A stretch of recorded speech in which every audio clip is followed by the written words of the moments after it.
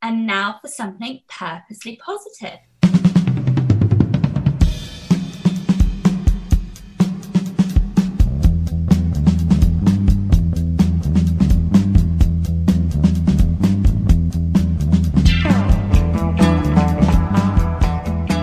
And welcome to Strive to Thrive, the Purposely Positive Podcast. Brought to you by TonyWCoaching.com, where your greatest success is right in front of you.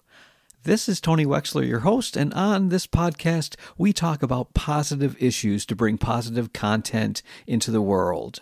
Words mean things. Language can have a lasting influence on our thoughts and actions, as well as our perception and our memory.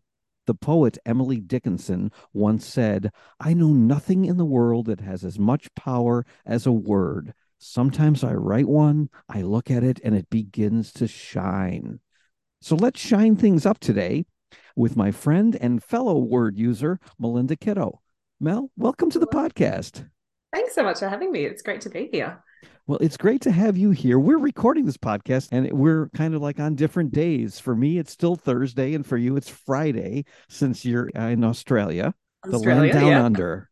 And I can tell you it's a beautiful day. The sun's shining. So just so you know, tomorrow is going to be wonderful for you. Oh, well, I hope so. Actually, I did hear tomorrow is going to be nice, but we're going to confuse people because, well, depending on when you're listening to this episode. But yes, it is sunny here too. I always like the sunshine. So we're going to talk about words, and this is a topic that I've wanted to talk about for a long time. There was another thing I was going to do in the intro. The group, the Bee Gees, you remember them? They used to sing that song. It's only words. And words are all I have. Yes, you remember them. They had that strong vibrato, especially in the early days. But I'd like to know a little bit more about how words became important to you in your life, and if they've always been something that you've looked at and been fascinated with. It's not ever something that I put a whole lot of thought into, but when you look back over your life and how you end up where you end up, words have always been something that I've been naturally good at. So I was always the person who my friends would be like, "Oh, this girl said something to me, like, what should I say back?" And I'm like, "Oh, well, you should totally say this." Or, when somebody wants you to write that firm but polite email to Betty in accounts to get her to pay the damn invoice already. Like, I was always the person who could use words to get results, or like, "Oh, maybe you should say it like this," like just helping people to come up with the right way to get their message across and the right way to say what they were really trying to say, while taking into account how the other person might receive that. So yeah, it's never something that I was like, words are important to me, but just a natural thing that I've always been able to kind of wield to my advantage. Well, that's definitely a good thing in life. If you know how to use the right words, you can gain things. And it's all about expressing ourselves in a way that other people can be affected and impacted by what our words say. In terms of what you do when you're helping someone to market their product, you need to show them what words that they need to use so that the right audience can react the right way. And what would the right way be? Well, to buy their stuff, right? Exactly. Well, I mean, and it's not even to buy their stuff. So what I do as a whole is I work with people, like you said, who are trying to market their business and don't know how to articulate what they do, how they do it, why they do it, and why somebody should want to buy it. And so, of course, part of that is like, okay, well, how do we use words to entice that person to buy? But often that's not really the goal of the words in the first place. The goal of the words is to, what does that person need to hear to believe that what I have is something that they should pay attention to believe that my approach is the thing that they've been missing, and to believe that they actually have the potential to achieve the results I'm talking about. Because if my words can help them feel those things and believe those things, then buying is a natural consequence of that. So it's often like, not what words do I use to make them like whip out their credit card, but what words do I need to use to help them believe that that's the best choice? There's words that we can use, and I call these words implied relationship words. So when you use a word like share, Now, if I say, for example, if I'm doing a webinar of some sort and I say, okay, ask the questions in the chat, it's a different impact if I say share the questions in the chat. Because when I say the word share, it implies that there's a relationship. Yeah. When I start my presentations by saying, today I'm going to take you on a journey as we explore. So I've done two things: take you on a journey and explore. So who do you go exploring with? Usually people that you know. And if you're exploring somewhere, it also implies there's a leader and there's a follower. And as I lead them on the journey, as we explore. So those are things that really help to imply relationships, and they're really subtle, and most people will not pick that up. And those are the cool things that I like to do. I learned them and I call them my Jedi mind tricks. It's always nice to have a few of those in your back pocket. Yes, it is. So tell me about you had some kind of renewing in your business where, you went in one direction and then kind of decided that, no, I need to go back to what I was doing originally. Tell us a little bit about that story, because I think words and knowing how to be authentic and present ourselves in an authentic way is so important when we use the right words.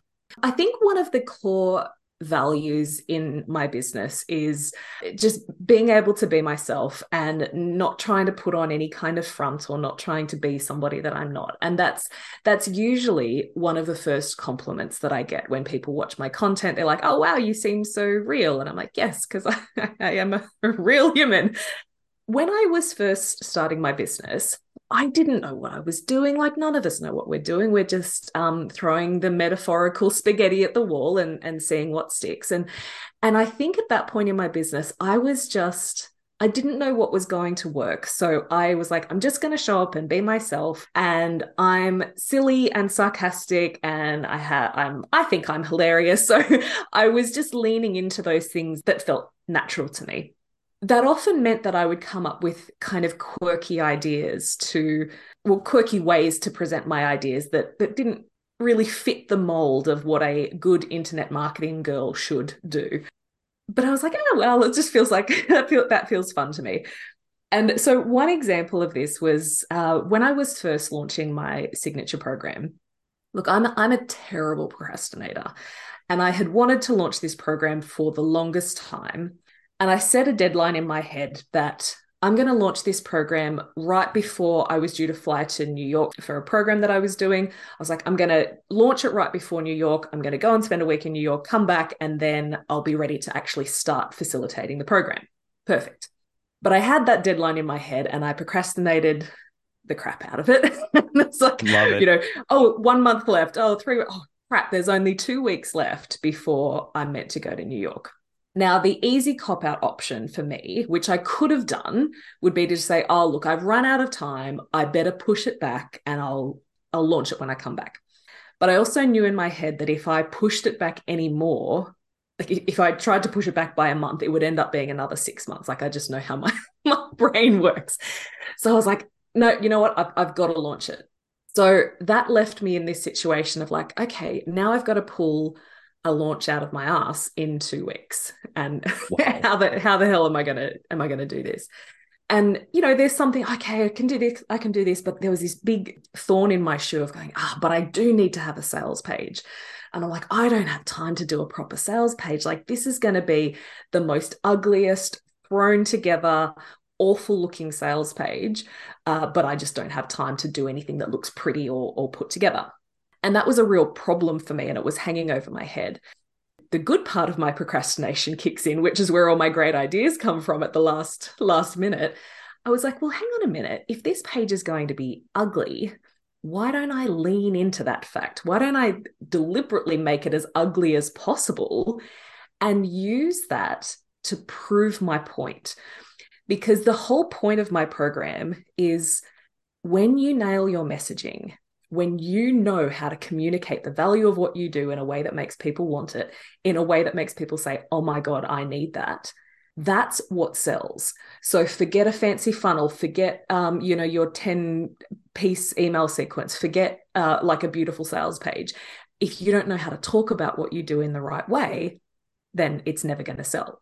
So I was like, well, this is a perfect opportunity. If my page is going to be ugly anyway, why don't I use that to say, look how ugly this page is. It's not finished. The colors clash. Like, this is the ugliest. Like, the headline was literally, this is the worst sales page you'll ever see. Oh, that's But genius. well, that's what I thought. I was either like, this is either going to be a stroke of marketing genius or it's going to be a complete failure. But the whole copy was like, can you see how even though this page is ugly, you still want to buy this because it's my messaging that's doing the work. And so let's help you to have your messaging be as powerful.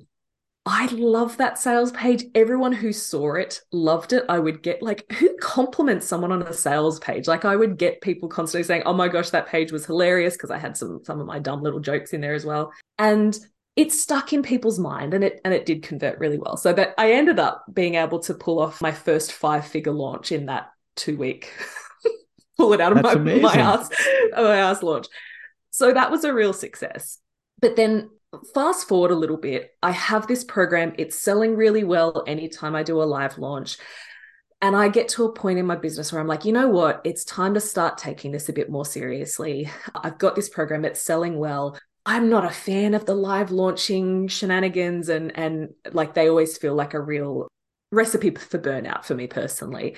So I was like, I want to get that dream of this evergreen funnel that sells my program while I'm asleep and I wake up to the PayPal ka-ching notifications in the morning. I was like, that's the dream. I want to be able to just have this selling around the clock without me having to do anything for it. So it's time for me to build a proper funnel.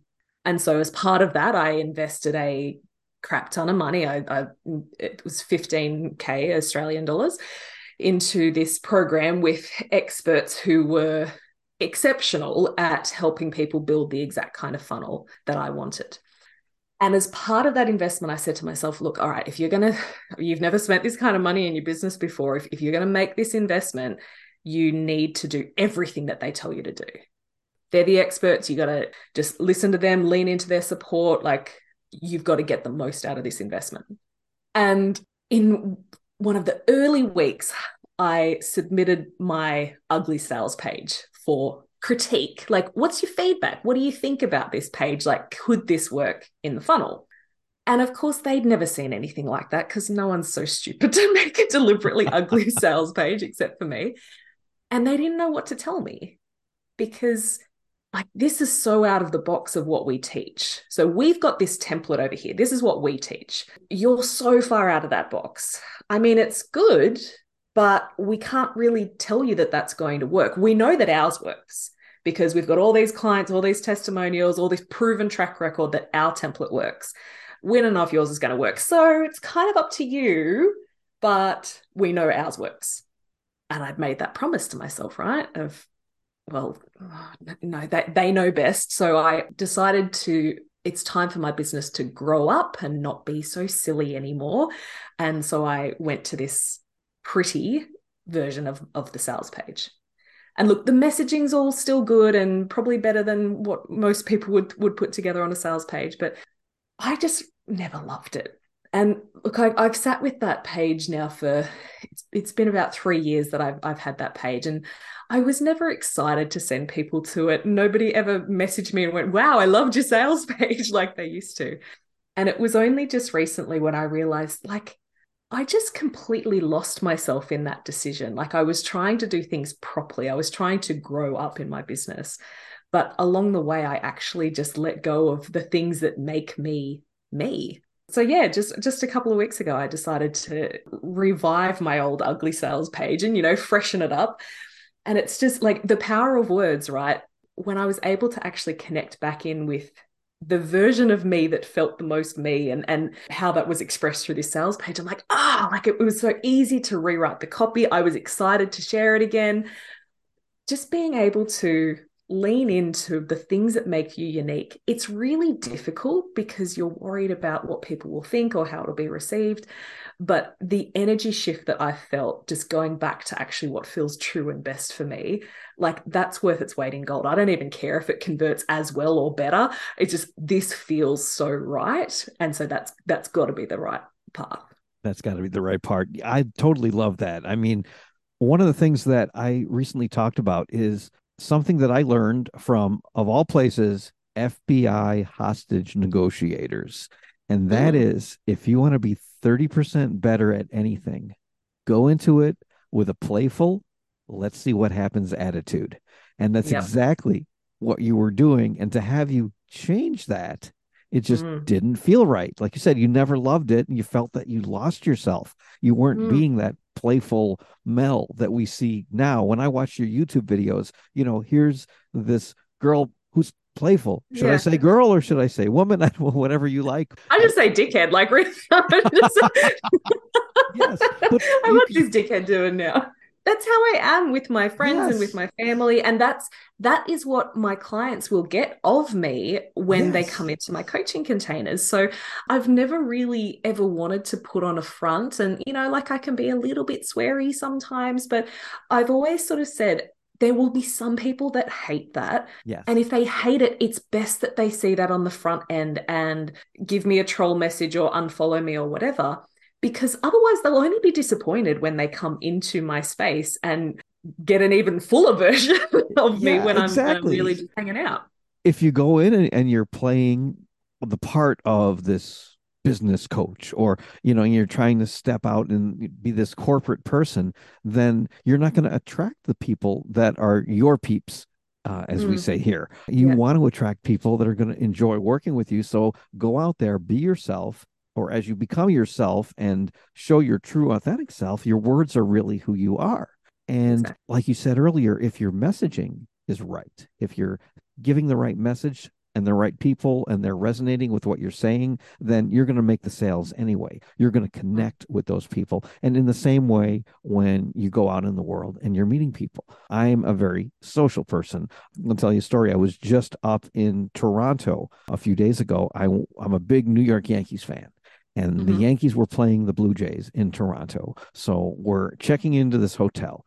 Again, I'm from Rochester, New York, which isn't too far from Toronto, but it's far enough. I mean, I'm still in a foreign country, so I turn around and What a there's culture shock, huh? yes, there's a guy next to me who I went to school with. And I've known him, since we were in high school. And he also lived in a similar neighborhood. And he was also a member of the law enforcement community. I was an investigator. So, it's like I've known him for years, hadn't seen him in probably a good maybe 10 years plus. I turn over and we see each other. We start having this conversation. And it's like, of all places, here I am and traveling in a foreign country, and I meet somebody that I know. And Yeah. I have that experience just about all the time because I'm just one of those people. I've been called the mayor because I'm one of those high extroverted people who can just walk up to total strangers and start having a conversation with them. But that's me. If I tried to change that, I wouldn't be Tony. And it's Yeah. the same way online. Although it is funny because, and this is where I'm getting at all this, when I'm with somebody in person, I have no problem with that. When I'm standing up in front of an audience in person, I used to teach investigators, and you want to talk about a difficult group to teach. It's a bunch of stuffy investigators. It's probably almost as difficult to teach as a bunch of accountants in a boardroom somewhere. But I'd be up there teaching and I would just be myself. And some of them maybe they didn't resonate as well with me, but most of them did. And the ones who did, they got me. And when I made the transition into becoming a speaker, a teacher, and coach, it's the same way. I wanted to be with the people that I resonate well with. So I want to go back to saying when you were a procrastinator, because I also have a T-shirt that says "Procrastinators Unite Tomorrow." So Love it. have you been able to use that? Is this the only? I'll bet this is not the only time that you've used procrastination to your Oh, advantage. oh no, this is my life. Like that's the story of my childhood of like, oh, the assignment is due. You got to submit it at midnight. Well, it's 11:58. I should probably start working on it. So I've always been a last minute. I was about to say last minute legend. Not that I've ever used that phrase in my life, but I do put things off, and it's not a great habit, but it's the push-pull of it actually works, but it doesn't work for me. Because what happens when I do leave things to the last minute and I have to cram, that is when my magic brain kicks in, and I can produce ideas and content and whatever that I never would have been able to produce had I started the assignment when it was first handed out. So that's great, because I unlock this extra side of my brain where all this magic seems to come from. So that's fantastic. But then the flip side of that is the stress and the agony and the turmoil that goes on in the month leading up to it, where I'm like, I should be working on that. I don't leave it to the last minute again. So it's like there's that push-pull of, it's great because it unlocks this side of my brain, but this agony of like, it would be really great if my brain could unlock earlier so that I don't have to go through the stress and turmoil. But maybe that's the combination that actually gets the best out of me. It's not fun, but it it's does that work. secret sauce. It's the magic sauce that you use. Now, were you always like this? And also, were you always good in having discussions with people and in talking in front of people and things like that? Is that something that came natural to you as a child? Yeah. Like I've always been last minute. That's just been my Yep. human design from the beginning. And I have been I have always felt comfortable with public speaking and presenting and all that kind of thing. Like I grew up as a dancer and performer, and so I was on stage a lot, and I was in leadership roles throughout my high school years. So yeah, being able to speak publicly has never been a concern for me. But of course, we go through many of us, not all of us, go through our corporate phase as well, where we feel like we need to show up in a certain way. And that was actually one of the most freeing things when I finally went into business for myself, was seeing examples of other entrepreneurs. There's one in particular, Denise Duffield-Thomas, who is a very well-known Australian entrepreneur who works in money mindset. And she was one of the first, particularly women entrepreneurs, who she sounded exactly like me. She's got my accent, and she would hit live and she would just have a conversation as though she was talking to friends, but she would have 1,000 people on the live stream. And, she'd drop an occasional swear word in there as well. And she was the first example of someone who I saw who was completely themselves. And I was like, oh, are we allowed to do that? Like, we don't have to, like, throughout my corporate career, I had been putting on a show. I had been, yes, happy to speak publicly, but I put my corporate voice on and I shoved words like synergy and things like that into my presentations, because that's what we're meant to do. And so going into business for myself was great on the one hand, but then particularly when I saw examples like Denise, I was like, wow, like we're actually allowed to just talk like we talk and be who we are. And not only is that okay, but that's what will actually get us the best results in terms of connection, in terms of audience building, and in terms of sales, ultimately. That's amazing. Yeah, and we're allowed to be ourselves, and we're allowed to use our own words and the things that we say to get that message across to those people, and not hold back. And again, not pretend that we're somebody else. We don't have to get into that little corporate mold and try to pretend that we're someone we're not really. I had a very similar experiences when I was in school growing up, because I was never afraid to speak in public. And I remember all the other kids in the class, and tell me if you experienced this or not, they were all terrified whenever the teacher said, we're going to give oral reports today. Yeah. You have to stand in front of the class and write your essay and read your essay in front of the class, or give your oral report. And I used to love it. And I was probably one of the only kids who did, because it meant that I didn't have to do that much work. Now, what I used to do is literally I'd take a blank piece of paper that was supposed to be the essay that I wrote, or my notes, depending on what the assignment was. And I stood up in front of the class and I would just speak on the topic for however many minutes I had to do. And I'd walk down, and that got me through most of school. Although one time there was a teacher who caught me and looked at me and said, Mr. Wexler, may I see your notes, please? And I handed him, well, first I said, well, can I sit down and clean them up a little bit. They're a bit messy. My handwriting, you're not going to be able to read them. And he just held his hand out and gave me that look that I knew that, uh-oh, I'm in trouble. So I handed him the blank piece of paper. He looked at it and he says, just as I thought. And he handed it back to me. Well, when I got the grade, he gave me a B plus. And he said I would have gotten an A if I would have done the actual assignment, which was to write the report out. But yeah, I was never that person. But I know there's people listening who are like listening to us going, ooh, I'm terrified to talk in front of a crowd. My kids are the same. We've got to write their presentations. They've got a class speech that they have to do next week. And my oldest in particular, he's in the camp of there is nothing worse than standing up and speaking in front of people.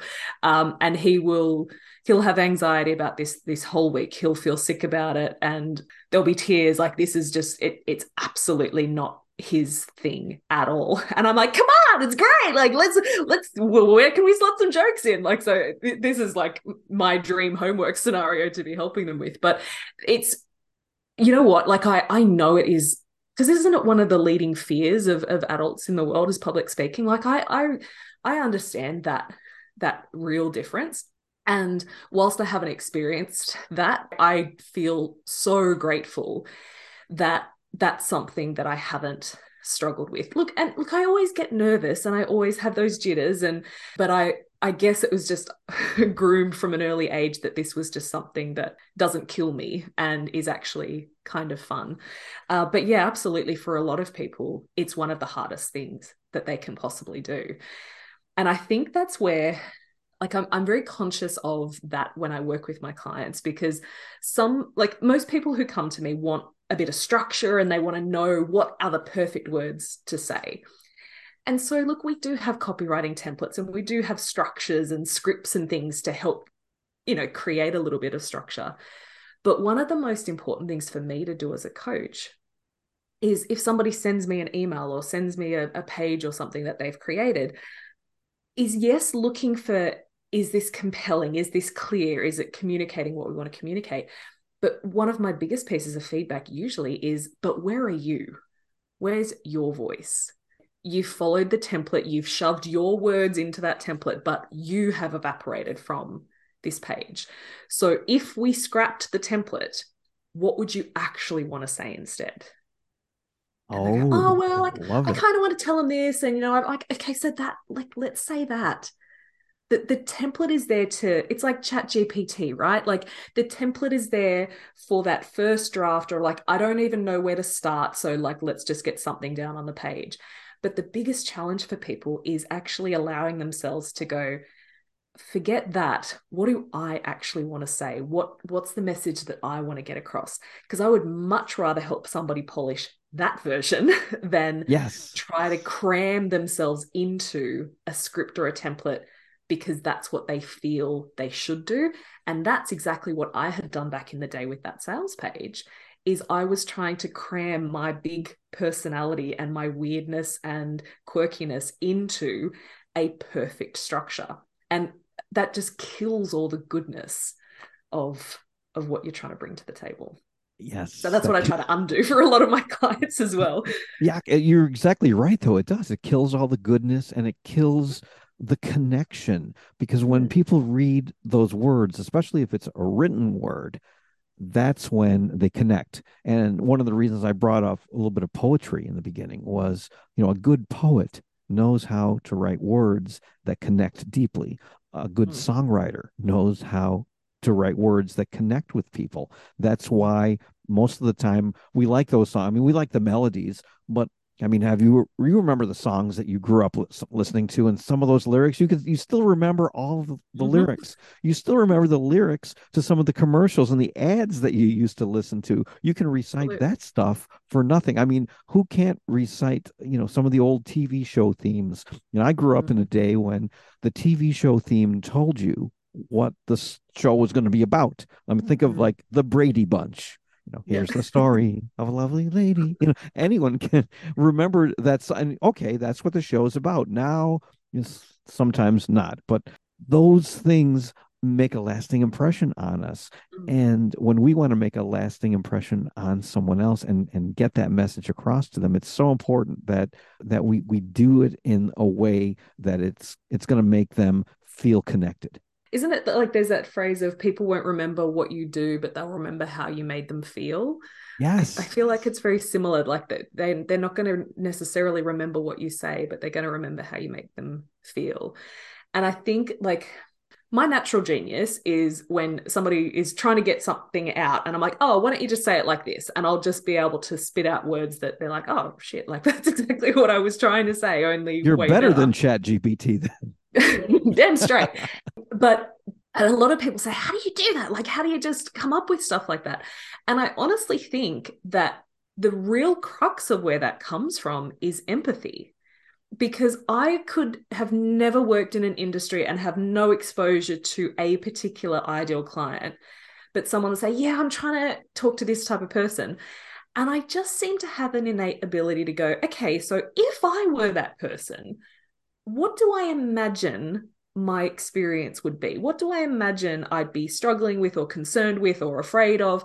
And so I think that's where the words ultimately come from, is actually just, I seem to have a knack for being able to put myself into the other person's shoes, imagining what life must look and feel like right now, then kind of work backwards from that and go, okay, so what does that person in that situation need to hear right now to first of all snap them out of their mindless scroll and make them feel something or make them realize that I'm talking directly to them. So yeah, I think that's that ability to just imagine and put myself in other people's shoes, that's often where the best words come from, because it's their words, it's their language. So that's something that I teach as well, and that is the most important words that any human can hear are the words that just came out of their mouth.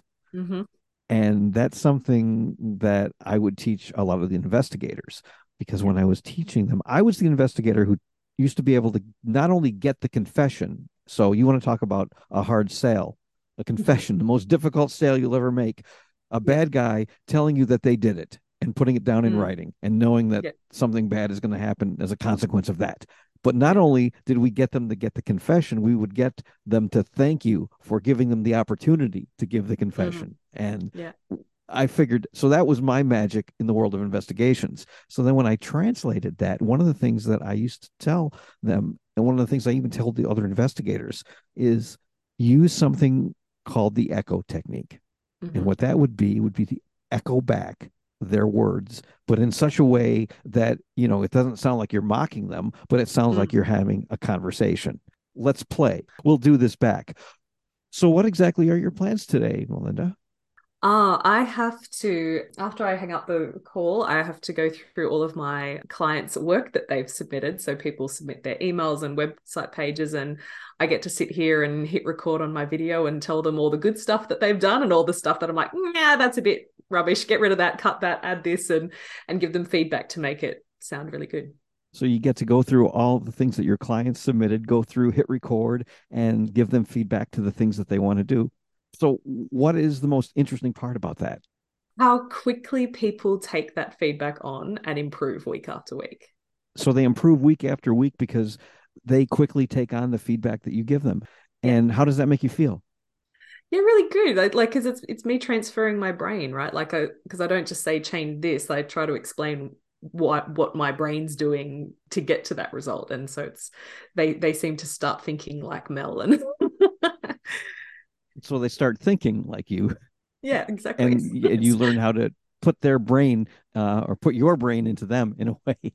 Exactly. So, And now if I can take what you're doing and yes, flip it to how we would look at this with messaging. So you're doing this echoing in this live scenario. Yes. A lot of what I'm trying to do with people is anticipating what that conversation would be. Right. Because we're not in conversation with people all the time, but we go, okay, so what would that conversation look like with this ideal client? What would they be saying? What would they be thinking?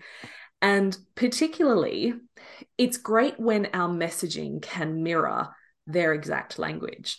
But there's a step even further, because there's a layer that people say, but there's a much deeper layer of what people think.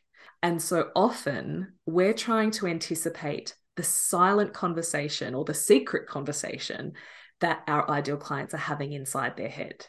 Yes. And stepping into that conversation. Exactly. Yes. Because particularly for a lot of, like I work with people who sell a transformation. So they might be coaches or they might be done for you service providers, or there's a wide range. A lot of the times their clients are struggling with something and they might say certain things out loud, but there's probably a lot more that's going on in their head where there's shame attached to that struggle, or embarrassment, or a whole lot of fears. And they're the things that they might not necessarily say out loud. But if your messaging can anticipate what that secret conversation is and put that into words, you're often the first person that they've ever heard reflect their exact experience. Like, oh my gosh, I could have written that myself. Oh my gosh, how did you know? Do you have a camera in my office? Like, that's when you know your messaging is really connecting, when people have that kind of response, like, I can't believe how well you have articulated exactly what I'm going through. That's how you know you've so Yes. you've got the live echoing or the anticipating of what the echo would be. Right. And, they both have their own challenges, but definitely anticipating that conversation that they're already having in their head. So that's something that takes a lot of practice. It also takes really knowing the person that you're communicating with. You might not know exactly what they'd say, but like, okay, but let's imagine if you were in that situation, how would that be making you feel? What would you be worried about? Like, it's just having a bit of empathy for what the person on the other end of the screen might be experiencing, and tapping into that and or joining that conversation. It's not about poking those pain points and going, yeah, you're struggling with this, so you need to buy my thing.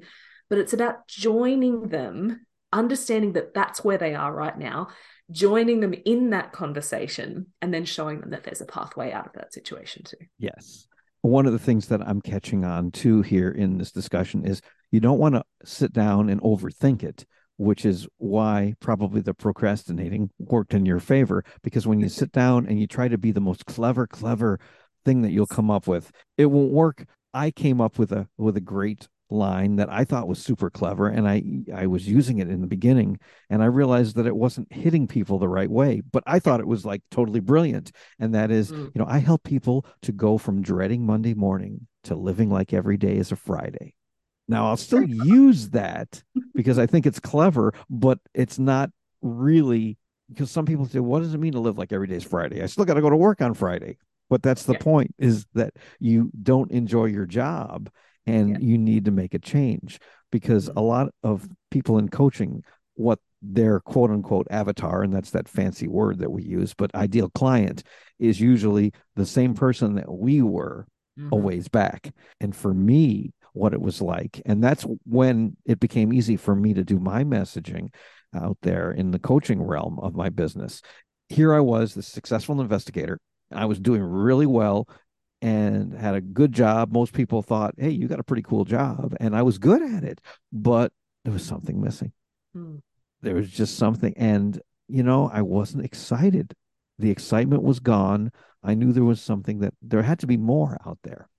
And that's how I stumbled upon what I'm doing now, because I looked at that. So being able to find those people out there who are, and there are millions of people out there who are getting up and going to work every day, and they're sitting in that traffic wishing they could just turn around or drive to the Bahamas or something, get on a plane and fly somewhere and just get out of the rat race, as they say. But being able to articulate that and to get in that person's head, that's really, really an important part of communicating. And clever is often my nemesis. The desire for people to be clever and sound clever and come up with clever catchphrases that, like, yeah, this is my catchphrase, this is my thing, that often is getting in the way of your connection, because you're trying so hard to be clever that the message just flies right over their head, and they're like, oh yeah, good, sounds good. Like, they hear the cleverness in it and go, oh yeah, cool, but there's no meaning behind that. So often if you were to come to me and say, well, this is my catchphrase, I'm like, okay, that's awesome. Like, great catchphrase. But what are you actually trying to say? Like, what do you mean by that? What does that look like for you? Yes, exactly. You know, I hear this all the time when people give me their fancy elevator pitch. Like, yeah, I work with spiritual, soul-led business owners who want to reconnect with their authenticity and birth their desires out into the world or whatever. I'm like, okay, so cool. What does that actually mean? And always their second response would be like, oh yeah, I just really help people to connect with what they truly want out of life and help them bring that to life. Okay, cool. So just say that. Yeah. Why do we have to make it sound fancy or clever? Because you are losing people. Like, you're getting the blank stares at the networking event as people go, okay, when can I back out of this conversation and go and find someone else to talk to? Whereas, like, if we can just actually, for the love of God, say what we mean, that's what actually allows people to hear it and go, oh, actually, like, hey, I could use somebody like you, or my sister really needs to speak to you. When you try to be clever, you are literally making it so hard for other people to realize what you actually do and whether they should, like, whether it means anything to them. What do you find is the biggest challenge of getting people to realize that? I mean, do you get resistance? Because I would imagine that these people would be thinking, yeah, but my thing is really great, but you're not making the sales. You know, that's where the resistance comes in, because most people who I work with are brilliant at what they do. They are exceptional coaches. They are exceptional service providers, but their knowledge of how good they actually are is the barrier to them making that connection, because they might be able to deliver such an incredible transformation. And they're like, how can I possibly encapsulate just how powerful that transformation is into a one-liner quippy marketing statement? And my answer to that is, you can't. So stop trying. Wow. You cannot capture the power of your work into one sentence because you know yourself it's too powerful. Let's stop trying to tie it into this neat little bow, and instead let's forget your work, because that's not what's at stake here. What's at stake here is what's going on for that person right now and what they're struggling with. And if I can let my ego go for a second and realize it's not about the 15 methodologies I've been trained in and the 35 certificates I have on the wall, it's about, there's a person in front of me who's struggling with something and they can't see a path out. And so if you actually focus your messaging on, like, I work with people who are feeling like they've hit that point in their life where everything looks fine on the surface, but inside they just don't feel like there's something's missing and they don't quite know what. And I help them figure out a pathway out of that. That's a terrible example, but the simplicity of that allows the person in front of me to go, oh, geez, that sounds like me, actually. Like, that's exactly what I've been struggling with lately. The 15 certifications on my wall will come later. Messaging is just me making a connection with somebody, opening the door to a conversation for them to go, oh, hey, that sounds like me, or that sounds like, you know, if we can open up that door to a conversation, everything that they need to hear will come. You know, you'll have your opportunity to talk about your qualifications or talk about your approach. But the thing is, it's not about getting them to understand everything in the first 10 seconds. It's about, if you think of it like a novel, right? If you were reading a crime thriller and they told you in the first chapter exactly what happens, you don't read the rest of the book. But if we tease a little bit and we hint a little bit and we leave a cliffhanger at the end of this chapter, you want to know more. And so you ask me more. And I go, oh, okay, well, yeah, like this is something, it's about this and it's about this. Oh, okay, cliffhanger, tell me more. Your connections and your communication with people and a buying relationship, if we think about it like a novel of like, okay, what do I put in that first chapter that creates intrigue, that pulls people in, that makes them realize, hey, this is the kind of story that I love. And we leave this little cliffhanger that makes them go, I should be going to bed, but I have to read the next chapter. Then they are coming along this journey rather than you pinning them up against the corner saying, like, you need to know everything about what I do because I think it could really help you.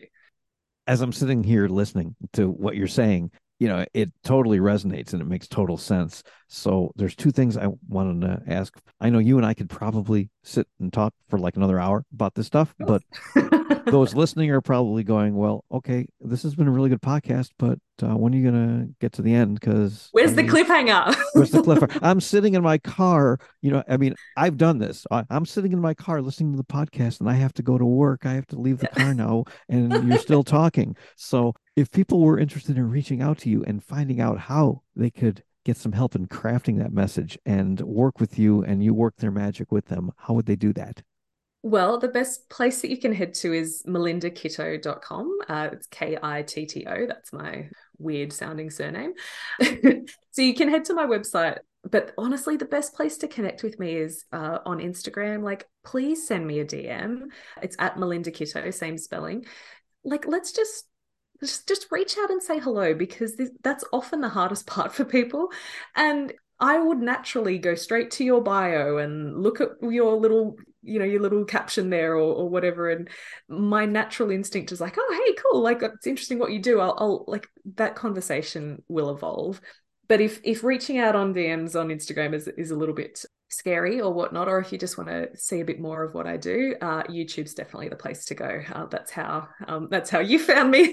Exactly. I've got some fun little videos there which will help you dig into your messaging a little bit more and hopefully give you some clarity. I'd highly recommend checking out Melinda's YouTube video, some of the collection there. You'll definitely be entertained and you'll take away some great value from that too, which is really what we're doing out there, is putting out value so that people can listen.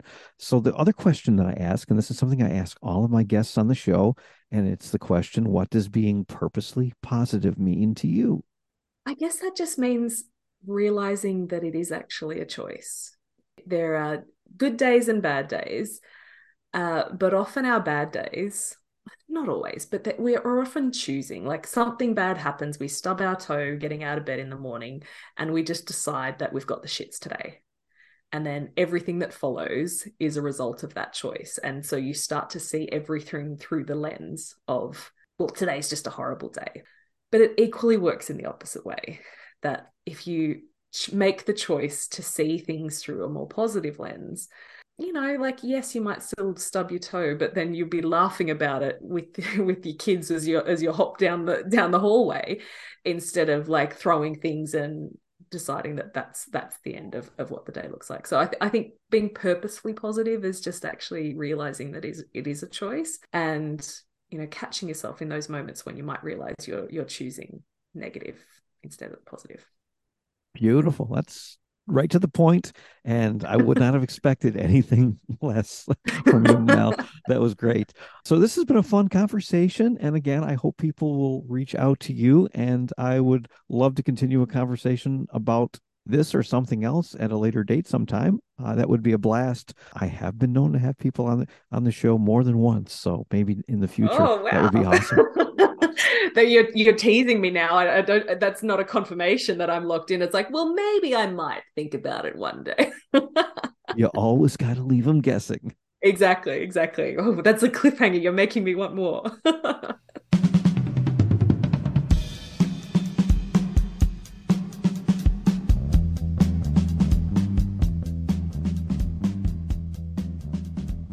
And you've been listening to Strive to Thrive, the Purposely Positive Podcast, brought to you by TonyWCoaching.com, where your greatest success is right in front of you. And you may be out there and you may be struggling. You may be trying to figure out, what the heck do I want to do today? Well, you can download a free resource, a book called Strive to Thrive, and start on a journey toward a purposely positive life.